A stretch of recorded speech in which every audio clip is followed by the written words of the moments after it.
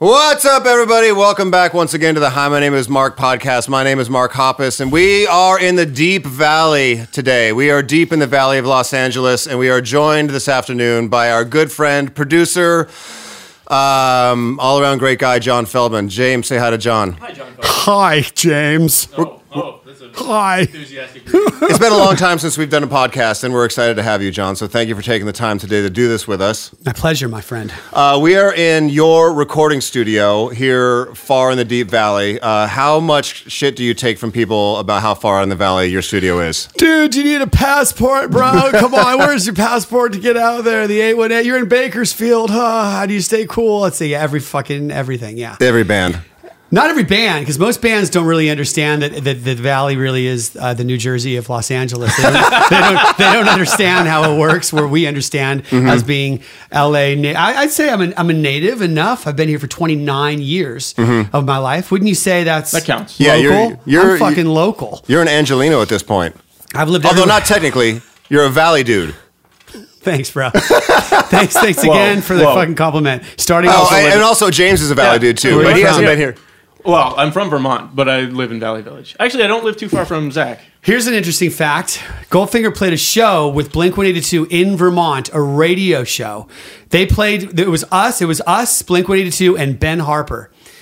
It must was have been 1997. Was that in that? It was like in a building that's kind of like it was an open place. In Burlington, Vermont. It wasn't Burlington. open. It was like a full stage, a theater with the whole thing. Right. And I remember fucking watching Blink-182, just going, I think you played right before us. And I was going, fuck, this sucks. Because at that point, you had already kind of surpassed like the radio play that we were. We were kind of neck and neck for a minute. And then you just fucking boom. But they'd already booked the lineup. It was like Blink and then Goldfinger and then Ben Harper, which is kind of a weird scenario. But we played a radio show one time. It was Blink-182 and Blue Oyster Cult. Of course you did. Yeah. We all did that shit. Those are the best shows. So we are in your studio. Who has recorded in this very studio? Blink-182. Definitely not Blue Oyster Cult. Has not been here yet. You never know what the future may. A boy can dream. Let's see. So Blink-182 recorded here. 5 Seconds of Summer recorded here. All Time Low recorded here. Sleeping with Sirens recorded here. Oh, is there anybody new that we might be able to play some music from on the podcast? Yeah, we'll play a Dead song. Dead aren't signed. They're my band. I found, but they're super metal. It's that too Nar for you. Dead is the band that you're working with currently. Yeah, they're like Slipknot, if like a dead version, like if Slipknot died and opened the casket and all the fucking maggots took over their body is what they sound like. Wow, that must be really metal. There's a connection here because to metal guys for a while because James is actually an engineer that works with Corey. Yeah, I was just out in Vegas a short while ago doing some Stone Sour demos. Great. With Corey, who's the nicest guy. Like Mark Hoppus, who loves Meshuggah. What is Meshuggah? I don't even know what that means. South American, like full math metal. Like 7-string guitars aren't heavy enough for that. Oh, okay, got it. Yeah. Okay, but we use the 8-string guitar, my 8-string guitar, all over your record. Oh, you totally. Can't hear it. Yeah, just dropping into the chorus. It's so low. This guitar is so metal. It doesn't even register in human hearing. It's like elephant communication. Yeah, definitely. Make yourself feel so important. You're sick. Stitch up the open wound. You're bleeding out real soon. Something's in the wind, it's apocalypse. Cleansing the mother of her. Bastards that never occur. Monkey see and monkey do. Monkey does the same as you. So fuck me and fuck you too. Before we get really into it, we spent a lot of time in your studio recording the Blink album, eating donuts and drinking coffee. Now you said you were off coffee for the past few days. I recorded Disturbed here too, by the way. Oh, you nice. did? I did record Disturbed here. Disturbed just bumped Blink from the top of the iTunes rock charts. Really? Yeah, for their cover. They just did it on Hello, darkness, my old friend. There it is. That's the one? I've come to... Yeah. Yes, that's the one. Yeah. I listened to it the other day in Florida. It was like, I couldn't fucking sleep. I think I was texting you at 4 in the morning, like, what the fuck? Generally speaking, if it was a hit once, it can be a hit again. Yeah, which has that's been a good kind of formula. The ball and chain of 99 Red Balloons for my goddamn band. It's like it was just we did a covers album and we recorded to it, and the label's like, it's so good, we're gonna put it on your real record, and then it became a fucking hit, and it's like now I can't write songs because we're doing a cover. Which is what I think of when I see a band do a cover. I go, they can't write their own music. Really? They're doing a cover. But you have hits. Goldfinger have hits. We do have hits, but then the last hit we had was a cover. Right. We can't take it back. Can we play a Goldfinger song? And if we can, which song do you want to play? Dad. Play Dad. Because it's definitely like, fast. Okay. Awesome. Dad, I hate to tell ya, sometimes I wanna slap you in the face. But Dad, I gotta tell ya, if you were gone, I'd miss you from this place. Don't go away again. I just wanna be your friend.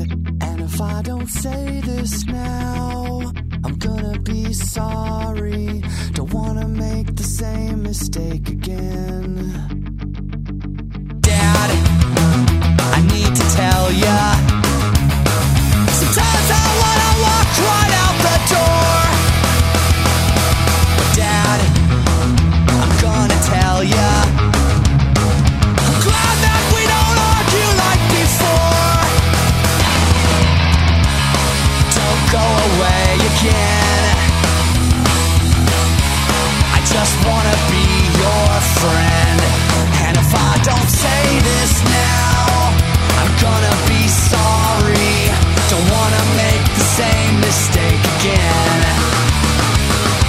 Dad, I need to tell ya, sometimes it's hard to show ya how I feel.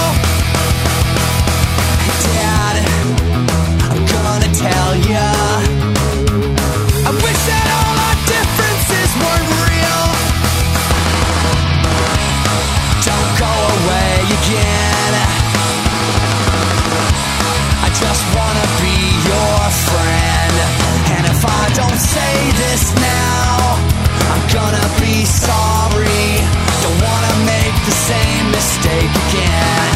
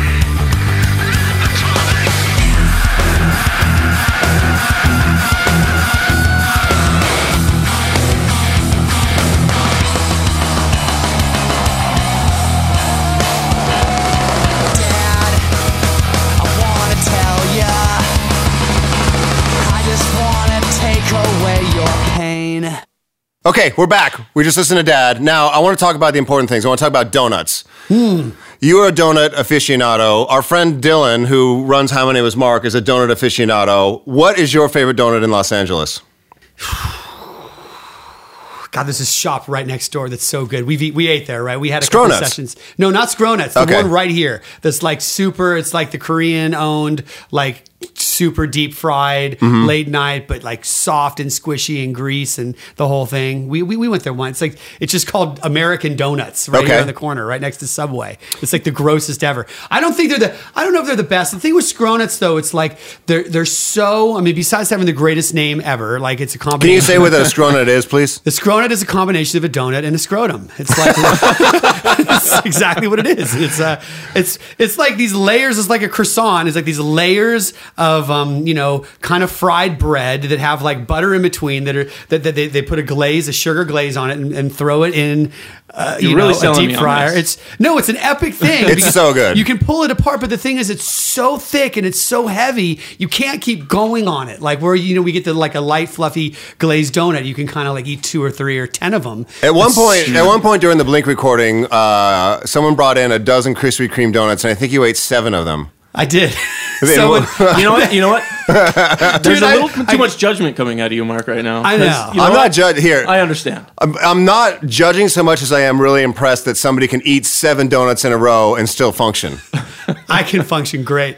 I got just a quick Krispy Kreme story because we were in Nashville. I was working in Nashville. We're doing a songwriting session, and there was nothing to eat. It was all just grease-fried meat. And I was like, what am I going to eat? And there was a 24-hour donut store next to Ocean Way Studios in Nashville that had that always hot sign, the orange sign that they have on. And we're coming back from the show in this van. The second the taxi van closed its door, like I could tell there was something was off. I could smell the alcohol, and he's fucking floors it wrong side of the road. This Nashville totally drunk taxi driver, wasted. It's me and Zach. We're driving back. I'm going, fuck. I'm going, you're wasted. He goes, yup.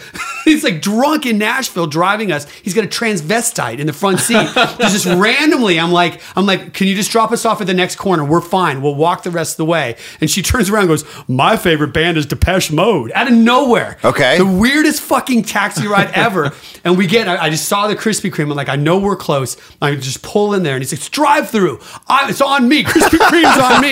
He goes up the fucking curb, goes down the side, and like takes out the thing that you order, like hits it. The speaker? Just hits it, so it like cracks. He goes, we'll have 24 originals or whatever he orders, gets him in the car, and we escaped. Zach and I like barely escaped. It was the weirdest fucking thing ever. It revolved around Krispy Kreme. I ate 10 that night though. We got so after all that, you're like, at least I got my donuts. I ate 10. The weirdest thing about that though is when you get the warm Krispy Kremes, you know what I mean? I don't know. Are you a fan? I accept a Krispy Kreme donut at face value. Okay, because they're a little different because they're a little smaller and a little lighter, so you can kind of house them more than your average donut. But I feel like the hot and ready, it instantly adds on a 10-point scale, like at least a point and a half. I'd say 4 points for me. But the thing is, like, we started the session, the donuts were there, and the thing with Krispy Kreme, at least in my experience, like I eat one, and then I'll be talking to someone, and next thing you know is a dozen, there's 2 left. I had no idea how it happened. It was like I just ate 10 in a row. We brought donuts from our favorite donut shop in LA. It's called Donut Friend, and it's run actually, there's a confluence here. Blink-182 producer Mark Trombino, who produced Dude Ranch, runs Donut Friend. And so we brought donuts for you today. I love that snare sound on Damn It, Man. Yeah? Because dude, I listened to it like 30 times in a row that day because we're going to do the karaoke thing. Yeah. And I know the chorus because everyone knows the chorus. I've heard the song a million times, but I didn't know all the words. And it's just so weird the way you wrote that song. It's all right to tell me what you think about me. It's like, it's so simple, I couldn't fucking get it. It's nursery rhymes. Well, when we first started working together, you're like, okay, you got to write, in this section, you should do one of your like nursery rhyme melodies. Do you think that's a strong point of Blink-182 is nursery rhyme melodies?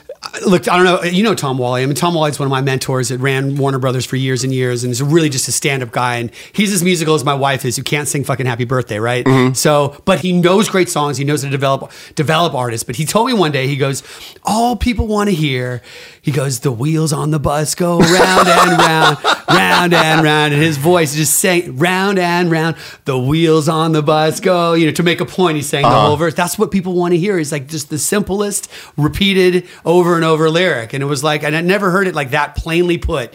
Like the people just want to hear simplicity. People want to sing along. Yeah, and Blink always writes the catchiest, simple melody. So how did we get in your world, in your studio? How did this all come about from your perspective? You know what we should play real quick? I will answer your question. Okay. But I have a voice memo of the Donut Scronut Mark Hoppus song. Great. I still have the voice. We should play that. Yeah, definitely. This is a song that I think you sent, what was it, like 2 o'clock in the morning? Or it was either very late at night or very early in the morning that you got up and had a melody idea. And instead of actual lyrics, you wrote a song about me eating scronuts.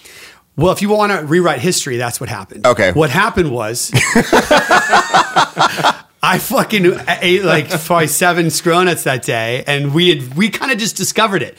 It was sort of a new discovery in my world, and we were excited about the scronuts, right? And I just was inspired by the scronuts to write an idea. And I was at that point, I was like, just every time you say scronuts, it's just. And they're all women. They're all women that work at this place. It's the weirdest thing having to say, could I have 2 scronuts? They don't even like bat an eyelash. They're just like, sure, scronuts. But I was inspired by the scronut. And I was sending you like 1,000 things. Like, do you like this? Could this be a cool guitar sound? I was sending you just a million ideas of things. And I was just inspired by the scronut. Okay. And you. Well, I appreciate that. And here is Mark Hoppus, Scronuts Donuts.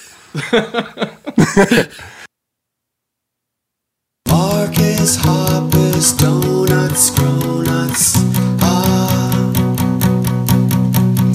Marcus Hoppus, donuts, cronuts.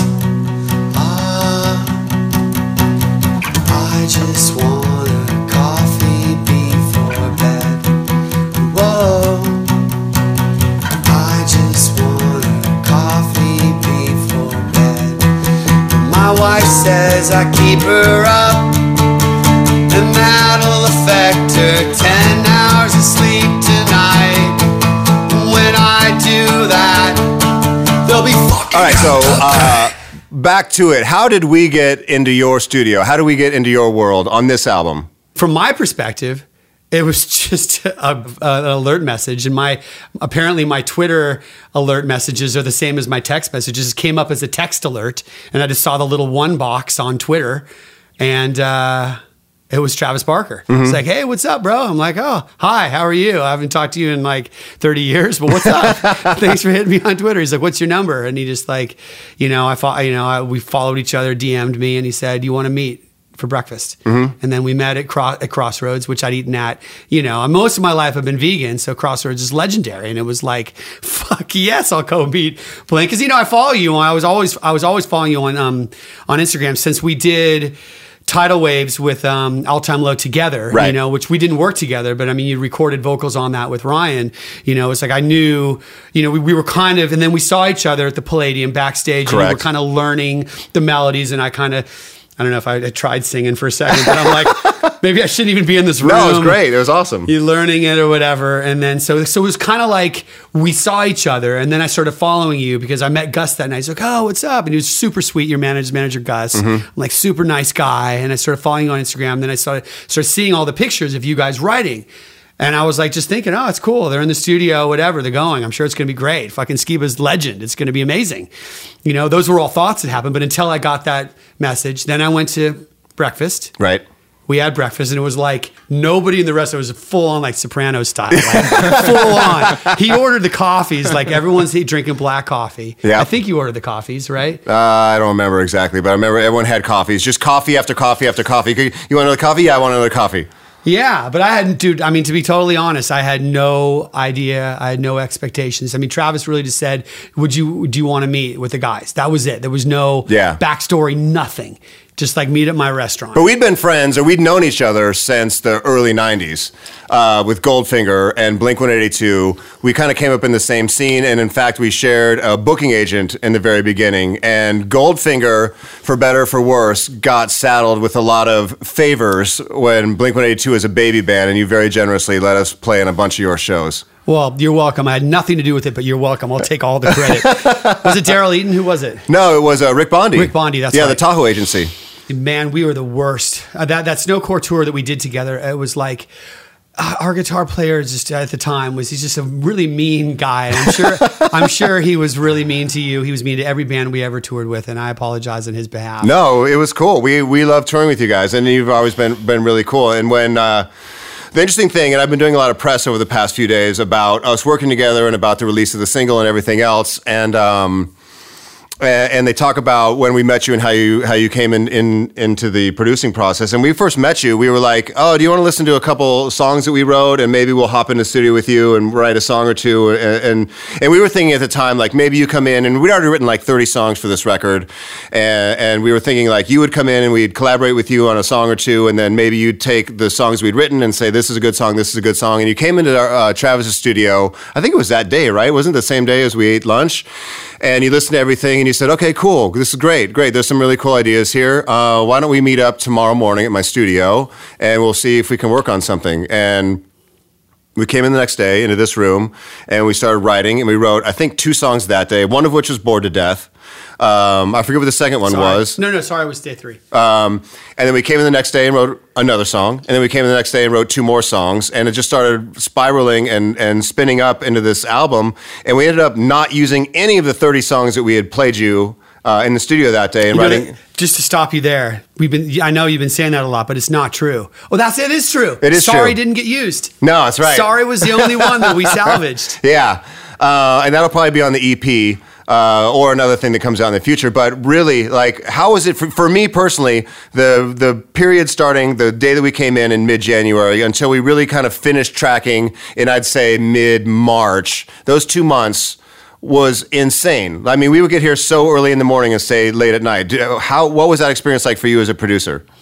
Well, I mean, it was like it was off to the races. I mean, like I said, I didn't really have any expectations whatsoever. And I think I had like 2 developing projects booked. And in the back of my mind, when we met at your studio, I was already started thinking, okay, I got to push this back, which I'm doing now. And Dead has so graciously allowed me to work on their record after we finished your record. And they totally understood, of course. But I mean, for me, it was just like, okay, the next indicated action. What is the next step? I mean, it's like first, like, reconnect. What's up, bro? High fives. It was great touring with you 30 years ago, or whatever it was. You know what I mean? It was kind of like that. And then and the first day you got here, I remember I had my little coffee maker going in there. And the first day I'm like, do you want a coffee? And you just said to me, like, you were so serious because you're a fucking funny guy. And you're the first day, you're like, you never have to ask, just bring it. That's the first thing you said to me. I'm like, this is my kind of guy. Right on. For sure. Because I mean, every day it was just like, and I have my 2, Allie and Cody that are here helping out or whatever. And the coffee just kept going. But it was like, first thing we met, second thing we listened to a bunch of songs.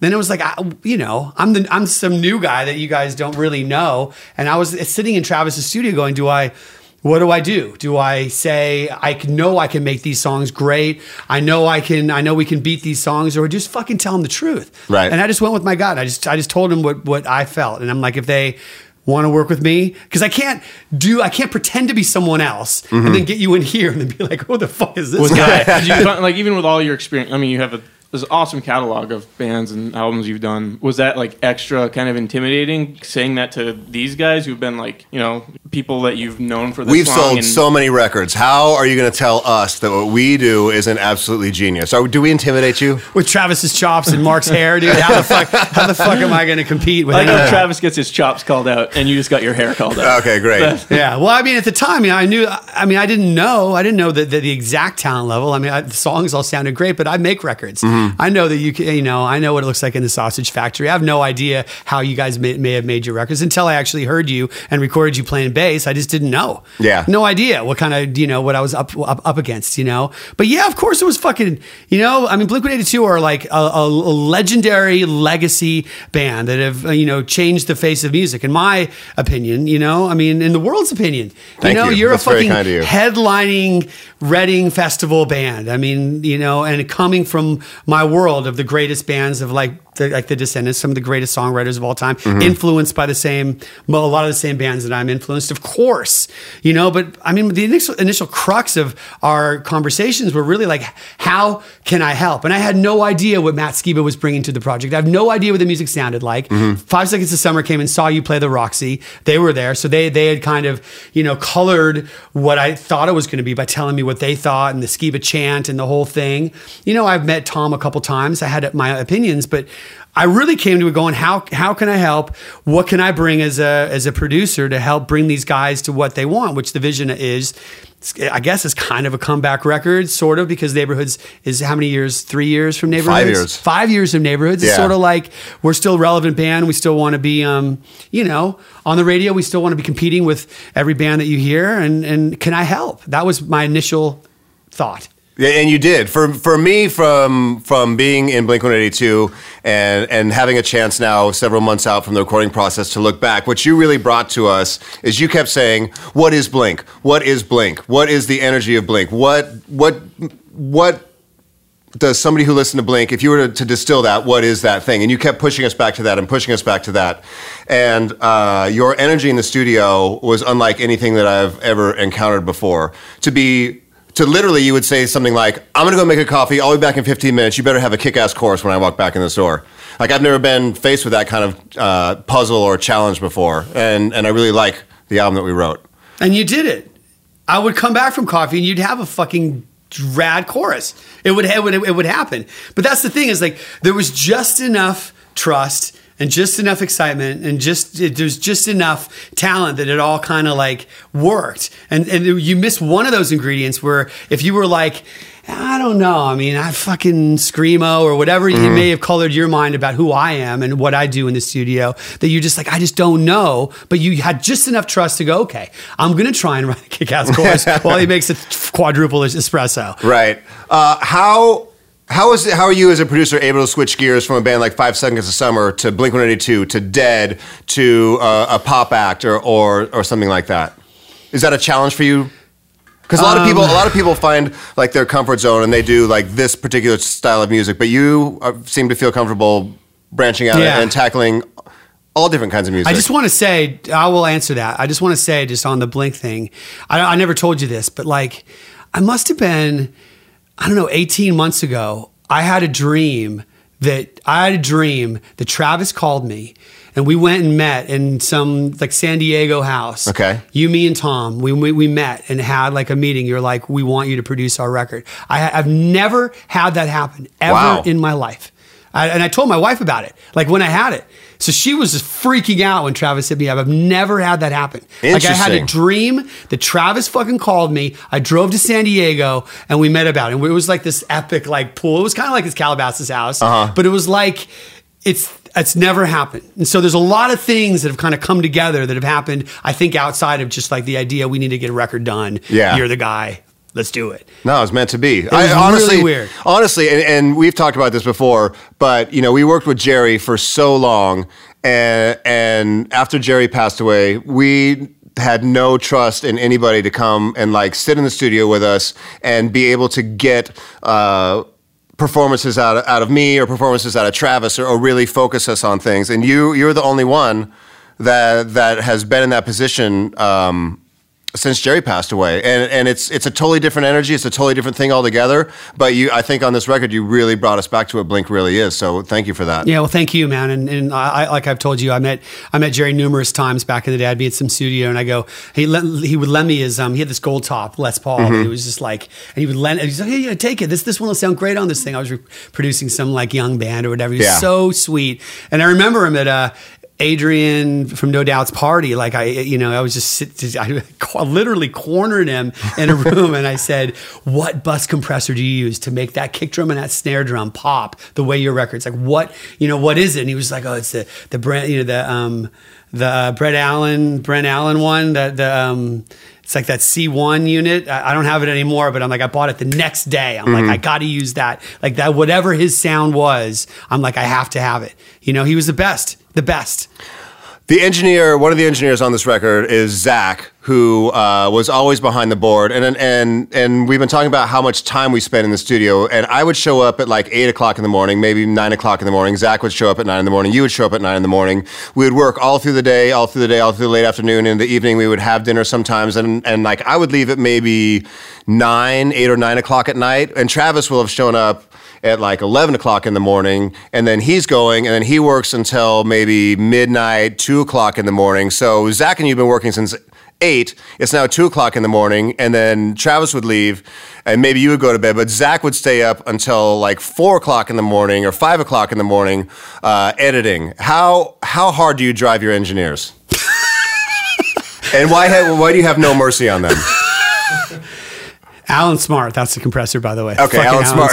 Just gotta make sure I get that one right, because that was that one. I don't know, man. The first 5 years when I learned how to engineer records, when I was in the studio and like, when I was a kid, I was like 20, late 20s, like learning how do you do this? Because I just hated working with the producers I worked with back in the early days. It was like I was kind of forced to kind of be in there. It was like, whatever. Like these are the people that were part of the deal that we signed. I signed a terrible record deal when Goldfinger first got signed. And even my metal band, it was just like a bad experience. And I wanted it to be different. I wanted to learn so I could do it myself to help other bands. And so back then, it's like I used to edit and just cut everything. I used to tune every vocal. I used to move every mic millimeter by millimeter around the cone, figure out, I auditioned everything for 5 years. Every record I made, I just did everything. I was complete all-in-one package, and I did it all. And the older I get, it's just kind of like how I want to work with like-minded people that have the same drive and the same goals that I do, and I met Zach and Matt, and, I've been through, probably like 12 engineers in my career as a producer, and a lot of them have bailed because they're like, fuck this, man. It's too much goddamn work. Right. Like thinking they're going to come in here and like eat scronuts and drink espresso with the band and just chill out and like, whatever, record vocals for an hour and then go home or go out to some club. It's just not the reality of how you got to make records so, like the budgets are so small now. You've got to have an album done in like 3 weeks, kind of a lot of times with budgets we deal with. And so like, it's my job now to oversee the whole thing, take the band's vision, like your vision. How do we keep Blink authentic? Keep it right, steer the ship, and be able to like help with melodies, help with lyrics. If I'm in here for 8 hours with my ear against the cone on a guitar turned to 11, how much ability am I really going to have to focus on the lyric and focus on the melody? I can't. I got to have help. Right. Especially on a level like, making a Blink record has to be treated like a Blink record. And so I was way more hands-on than I've been in a long time on your record. A lot of times I don't track the bass guitar because I want to focus on the vocals, on the drums, and on the writing process. But with you, you're fucking the best bass player probably, ever. And as far as I'm concerned. It's true. Yeah, you joke, and I know, whatever, because you're a humble guy, and it's great. But you really are, man. You have a way of playing that is unlike anyone else. Oh, thanks. It is. I would love to see fucking you and Geddy Lee in a bass off one day, just like fucking slapping it. Anyway. But you're great. But it was a pleasure. It was a pleasure doing. And to be honest, like I feel like because we spent the time we spent tracking the record the way we did it, which ultimately Travis kind of defined the production with a lot of his intricate, loops and parts that he had done. That was already done. So by the time it came to doing bass along to the drums, it was kind of like easy. And there wasn't, you guys you've made how many albums? I don't know, many. Five albums together, 6 albums together. Whatever. Yeah. Enough albums where you know how to make a record. You've toured enough. Like the editing process wasn't that brutal. The brutal part here was we had so many songs that I wanted Zach to do rough mixes of all 28. That was where he was kind of like, okay, how do we get all the vocals and make the mixes sound good? That was, I think, where he had the most momentum. It wasn't editing. Right. He's a hard worker, though. What's that? Except for the bass parts. Yeah, the bass parts are speaking of making a sausage. So to get back to it, how do you as a producer switch from doing all these different styles of music, from 5 Seconds of Summer to Blink-182 to... Black Veil Brides to from metal to pop to all of it. The pop world is the most challenging because typically if you're working on a band that's on that kind of level where you're doing stadiums and you're on the radio and you've got like the best of the best songwriters that all want to be part of the process and everyone just trying to jockey to get, like take your job, basically take your position. It's just like the politics of that's the hardest part. The politics of the pop world is the most challenging part. It's not really about the production. It's sort of like how do I bring the best material I can to the band, keep the band happy, yet have the label feel like they're getting like a single or whatever that they think whatever they need for radio. That's the hardest part with the pop stuff. Metal stuff is usually pretty, if you're working with a metal band, they know when you're taking it to, they have that, the barometer, that sort of like credibility barometer is like usually on like 12 when it comes to metal bands. So as soon as like the melody just changes one too many notes to that, if I want to just bring that one major chord into the chorus, they're like, no, we can't, they know when it's like not metal. And I usually use, I don't want to work with a metal band that's not, doesn't come from that world and understand the scene more than me. Because ultimately, I love fucking Vulgar Display of Power. I love Metallica. And I love Slipknot. But those bands are kind of on the poppier end of what metal really is. For me, it's like, it's the Beatles, the Buzzcocks, and the Descendants, really, like from my music. But I do have a metal side. So I want my bands that I work with to say, that's going too far, and I trust them. And so a lot of developing bands, like I switched my hat into, okay, what was it like for me when I started my band, and how do I help actually become a member of the band? So a lot of bands I develop or find early, like The Used, for example. Like The Used it was unlike anything I'd ever experienced. I know Poison the Well existed. I know Glassjaw existed, but no one really took what Refused had done with New Noise and put Michael Jackson with it, which is exactly what The Used did. So I knew when I found them that there was something really unique. And at least in my experience making that record, I became part of the band. And it was like we were all together, guitars in hands, doing whatever, like pen to paper lyrics, and I'm guiding the whole process. Where a band like Andy Black has a really good sense of who he is, and he doesn't necessarily want that kind of guidance. And it's my job to kind of say, all right, artist, what can I bring to you? I don't want a writer. I only want a writer, or I only want you to get a good kick drum sound. And that's my job. Okay, so every artist is different. Touring in a band, to be honest, that's been my greatest asset is becoming a producer. I haven't really worked with any other producers that have been really in a band. I toured for almost 20 years, and having that life experience of knowing what's going to react and knowing what gets the crowd to jump, whatever, being able to play the song and know what kind of reaction you're going to get, that has helped exponentially as a producer. When did you kind of make that transition from like going to start producing as like that's going to be my thing, as opposed to straight up being in the band, touring, et cetera, et cetera? It was Fireside Bowl in Chicago. It was this punk rock bowling alley that we played, and this young pop punk band Show Off opened for us, and it really came from a place of, when my metal band, the Electric Love Hogs, were signed, like we got this Akai 12 track, and it was like this. It used beta cassette tapes, so I had to clean the heads, I had to whatever. I had to learn how to do.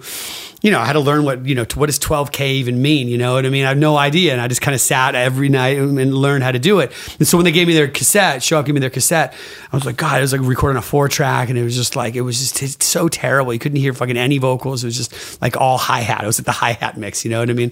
And I just knew I could help them. And that was it. I just knew I could help them. I was like, I'm going to be, I was still like, I'm going to be a rock star. I'm in a band. This is what I moved to LA for, to be in a band. That was like my dream. So I didn't even think about like producing. I was just like, I'm just going to help them on a week off, because like, they're sweet kids. You know what I mean? They're really young, like 16-year-old kids. And so I flew them to LA, and I made a much better sounding demo. And then I got them a record deal, and it was just like, holy shit. It was really easy. It was just like, this is great. And that became like, then all of a sudden, like every show, I was actually watching the opening bands. I'm thinking, can I help them? Can I help them? How many bands have you broken? Have you taken from baby band status to successful band? Well, there's levels. I mean, because the Used, they never became Blink-182. But they really shaped the sound of alternative radio. Absolutely. They changed the whole dynamic of what, Skrillex, I don't think, I talked to Sonny so many times of how influential Bert was to Sonny, when he was in From First to Last, and what he's taken and made a career out of. It's the tentacles of what the Used have done is, I don't even know if I can quantify it, and so. It's huge. It's huge, but the Used never headline Staples Center, but yet they changed the shape of music. Real Big Fish certainly did the same thing. I found them from I watched them open for the Skeletons, who are my homies at the Barn in Riverside, and I'm just like, and they had Sellout written already, and I'm like, holy fuck, that is. And I was a kid. I'm like, but I knew that was a hit song. I knew it, and I took them from nothing. I broke them. They were the first band that I really discovered, signed, broke. The same thing with the Used, and the Story of the Year kind of followed. Right afterwards. And Black Veil Brides existed, but there's been a lot of bands that I've been able to take to the next level. And I don't want to be like, oh, I'm taking the credit, because that's ridiculous, because everyone has a part. Right. Like, you've got to do the press. You've got to go on tour. You could just say, fuck it, and go smoke a bunch of crack and lose your voice. And then the record we did is going to be for nothing. No one will ever hear it. I like that option. Option 1, smoke a lot of crack. You know what I mean? So we're all a part of it, but I feel like what I do to help kind of grow a band from either nothing or from a starting point, like, Black Veil, bringing them to Indiana, and the concept record we met, it was like from clubs to arenas in England, that record. And same thing with Future Hearts. It's like they were beyond, All Time Low were beyond clubs, but we took them to arenas on Future Hearts. It really, watching that grow, I don't know, there's probably like 10. Foxy Shazam were, I don't know if you ever liked them, but we definitely grew them, but they weren't meant to really go beyond, what it was. But I don't know. Is that a good enough answer? Yeah, that's a great answer. I think that's a tremendous answer. I'm not impressed. Where's the fucking donuts you promised me? What? It's almost there. The donut is the carrot at the end of the stick. If you can get through this interview, keeping me locked in this chair. Yeah. Right now, they've duct taped me the chair, by the way, if you can't. Final question. What is the one experience from the Blink recording that you were going to take with you? What is that you will, not necessarily from a professional standpoint, but what is a standout moment from our record that really sticks with you? Oh, man, okay. You, every day, remembering some shit from the night before, and you would just say, hey man, how was your date night with Amy last night? Oh, cool. No fucking bands ever do that. Really? It's always instant work. It's not like on purpose or they're trying to be like not personable. Right. But it was just kind of like most bands come here and they're like, okay, what's on the agenda? And then it's called kind of work. Like you would, and it really changed it. I mean, beyond just like my work ethic, I feel like I've become a better producer after working with you. Thank you for that. You're but welcome. Just as a human, like the idea that like, we aren't just here to quantify some music and make product. Mm-hmm. You know what I mean? What do they call it now? Content. Yeah. We're not here just to do content. We're actually here to like have a human life experience. And I have taken that into my regular life. And it's like in relationships that would typically be like, okay, bro, because we're all busy, but I've actually been like, okay, thinking about like what's going on and how are you? How was your date with your wife last night? I remember the first time I asked a friend of mine, how was your date? It's been really great because you're like a normal human that you've already had a life and you're a grown adult like I am. A lot of times I don't work with like adults. I work with kids that are just like overly excited and ADD and just like, wow, I've got these dreams. How are you going to make it for me? And with you, it's just like, whatever. Well, I think a testament to that is that all of us are friends now. I mean, you and I text every day. We hang out socially. We go and get food together. It's been a really cool process the whole way through. I think that, and honestly, I think that and this is really getting esoteric or whatever, but the energy that everybody brought, engineers, studio assistants, you, and everybody who was involved in this project really comes through on the record. The immediacy of writing stuff, of having, write me a chorus while I go make a coffee, or okay, let's write 2 songs today, or we'd write 1 song and I'd be like, okay, cool. It'd be like 3:00 in the afternoon. All right, well, so what time you want to start tomorrow? And you're like, no, we're going to write another song right now. We're going to start one from scratch. What do you have? Like, I think that all of that really glued this whole project together, and I think it comes through on the record. Is that overstating it, do you think? No, I think that's totally fair, and I think that we pushed each other because I'm 48, so it's not like when it's like 10 at night and I'm like, okay, let's see. I'm almost testing myself. Let's write another one. In the back of my mind going, he'll never say yes. And they're like, all right, cool. I'm like, oh, fuck. How late did you end up staying? When you tried to do that with Travis, how late did you end up staying? Travis never quits. He fucking never, ever. He will always win the stay up late contest every fucking time. It's like, the beginning of the process, I'm like, dude, I will crush you because you've got to actually play the drum parts. Yeah. I'm just sitting in there pushing 2 buttons, command space bar. That's all I'm really doing in there. And he's having to fucking just do everything. And I'm like, and I've got all these ideas, like do this, 30-second note on that, whatever. And he does everything and just like makes it his own and then creates these beats and he keeps going and going and going. And after like 7 hours of it, I'm like, okay, he's got to be done. It's like, nope, just keeps going until like 3 a.m. And I'm like, I like taking my kids to school. I'm like, I got to get up in 2.5 hours, dude. And I always tap out every time. He's like a very unique human, which I'm sure you know. Absolutely.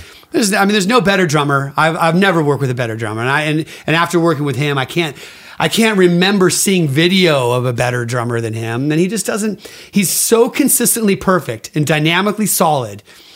It's not like any other drummer I've ever worked with. No, he's an artist unlike any that I've ever worked with for sure. Yeah. All right. Should we eat some donuts now? I would love to eat a donut with you, my friend. All right. Thank you very much for being on the podcast. Anything else you want to say before we sign off? I don't know why Rabbit Hole keeps coming in my mind. I think that song, because I mean, in the end, at least by the end of the record, I wanted to say, I kept saying Rabbit Hole. So whenever Travis would say, what's your favorite song? I'm like, Rabbit Hole, that's my favorite song. And Amy's like, that's the first single. That's my wife who doesn't, the non-musician. She's like, that's the first single. Rabbit Hole. Because it was just like, it's so simple and it's so blank. And then when Travis turned around the snare drum to be on the 1 in the chorus, it was like, okay, and that just was all the icing I needed. I'm like, that's the one, you know what I mean? Because in so many ways, it was like, all I really had was like a concept this one morning. We were talking and I was like, because you know how there's one thought can just drag you down all of a sudden. It's never going to work out. Kids are going to be fucking whatever. We're homeless. Like this weird, random nothingness, makes no sense thoughts. And I'm not going down the rabbit hole. We were just talking about it one day. Yeah. Then you're like, but that's the Blink logo. And then the whole thing, it just kind of like, it was so special how that song came together because you kind of wrote all these words and then the music and he turned around the beat. It just worked. It was so great for me, that one song. That's the song. That's the one for you? I think so. I mean, is it the best song on the record? Probably not. But I can't wait to hear it live. Yeah, we that can't one wait and to play Cynical, right, are going to be like all-timers. And then the idea of you, like, I forget, you had Built This Pool already, it was written, it was done. But it was like, we laughed for how long? Like, fucking probably like all day that day. We kept laughing. But your version was like all these seventh chords and jazz. So these jazz chords. In reality, Built This Pool is probably had like the longest gestation period of any song. Yeah. Because Mark's been fucking around with that, I mean, at least 5 years. 5 years. You know what was funny enough is I was logging into Twitter the other day, or I don't know, one social media, Facebook or whatever, and I guessed that when I had my TV show Hoppus on Music, it was me and Amy Schumer. We did this one segment, and I picked up a guitar and I played "Built This Pool," and they're like, "Oh, this song's been around for at least 6 years or whatever it was," because I did it on TV. Amy Schumer? She was my co-host on the TV show. I had a TV show. Yeah, comedian Amy Schumer. It was like really right before she really blew up. What's that? I just watched her comedy special on the flight back from this was like 5 years ago before I moved to London. I started a TV show on Fuse at that time it was called A Different Spin with Mark Hoppus, and we wanted to cast a female co-host, and we tested all these people, and Amy Schumer came in, and it was immediate with her. She was so smart, so funny, so sharp, and so good that she was co-host, and she left, and right after that she blew up into this giant, huge A-list celebrity star, and I couldn't be happier for her. She's so talented and rad. Well, thank you very much, John. Let's eat some donuts. What do you got? So, Donut Friend actually has a donut called the Bacon 182, and it's not real bacon. I know you're vegetarian. So this is the Bacon 182. So why don't you try that one? Okay. That's our namesake. Right here? Yes. All right, and we will be back probably in like 6 months or a year with the next podcast. So we'll see you then. Bye-bye.